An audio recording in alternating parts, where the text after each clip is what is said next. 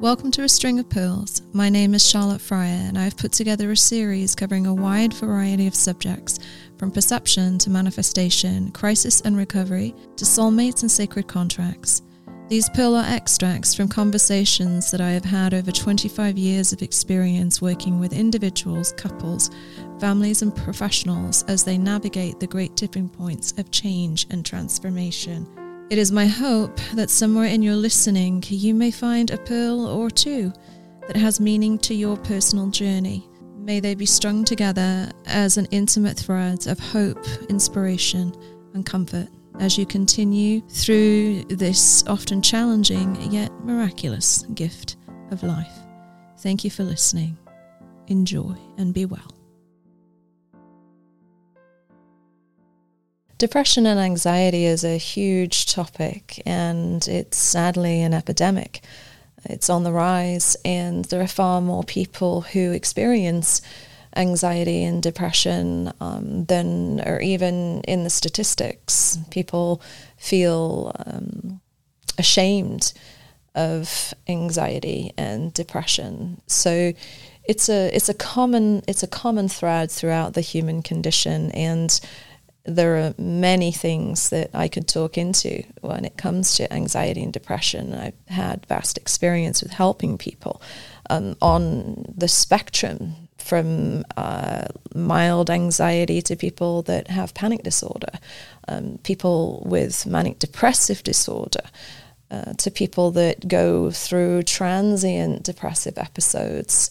But to break it down, when working with someone who has anxiety and depression, I try and simplify it. And I believe that depression is by and large a regret over the past, and anxiety is fear of the future.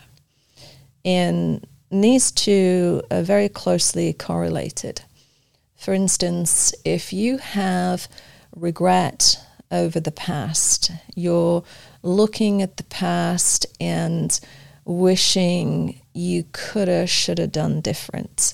There's then shame that surrounds that, and then that shame turns you inward. It causes a stagnation, and most profoundly, it causes you to question your ability to make healthy choices. If you are focused on the mistakes that you made, the losses that you've occurred, and the ways in which you didn't empower yourself, then that continues to feed to the inner child that you as an adult aren't an empowered parent on their behalf. Therefore, when looking into the future, it would only make sense that there would be an anxiety around it, because the future is unknown and the future is not predictable.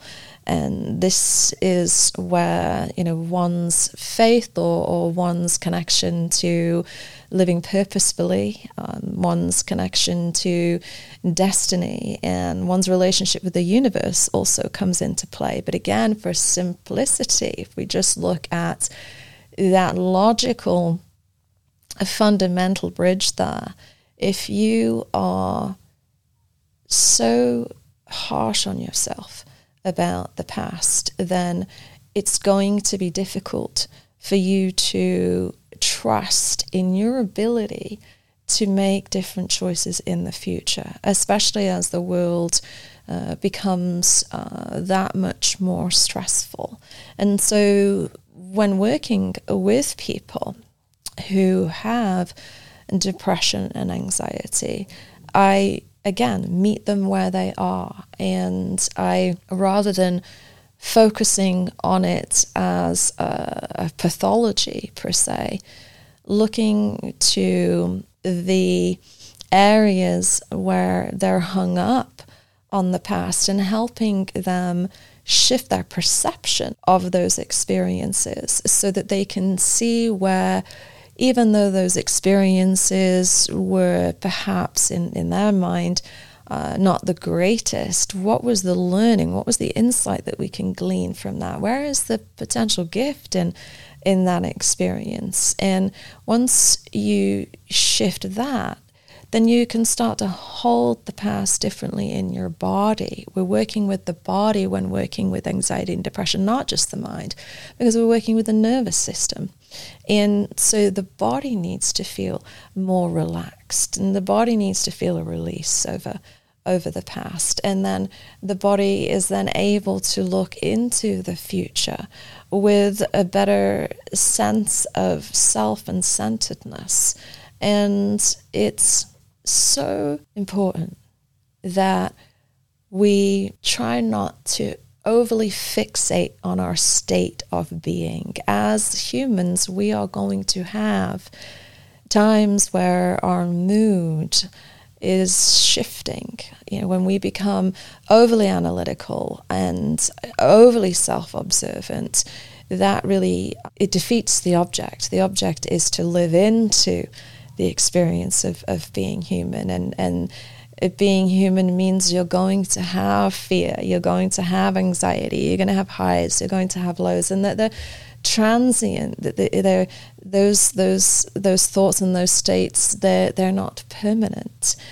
So it is also a matter of kind of loosening, turning loose, I should say, to the very experience of being human, that can also greatly take the edge off.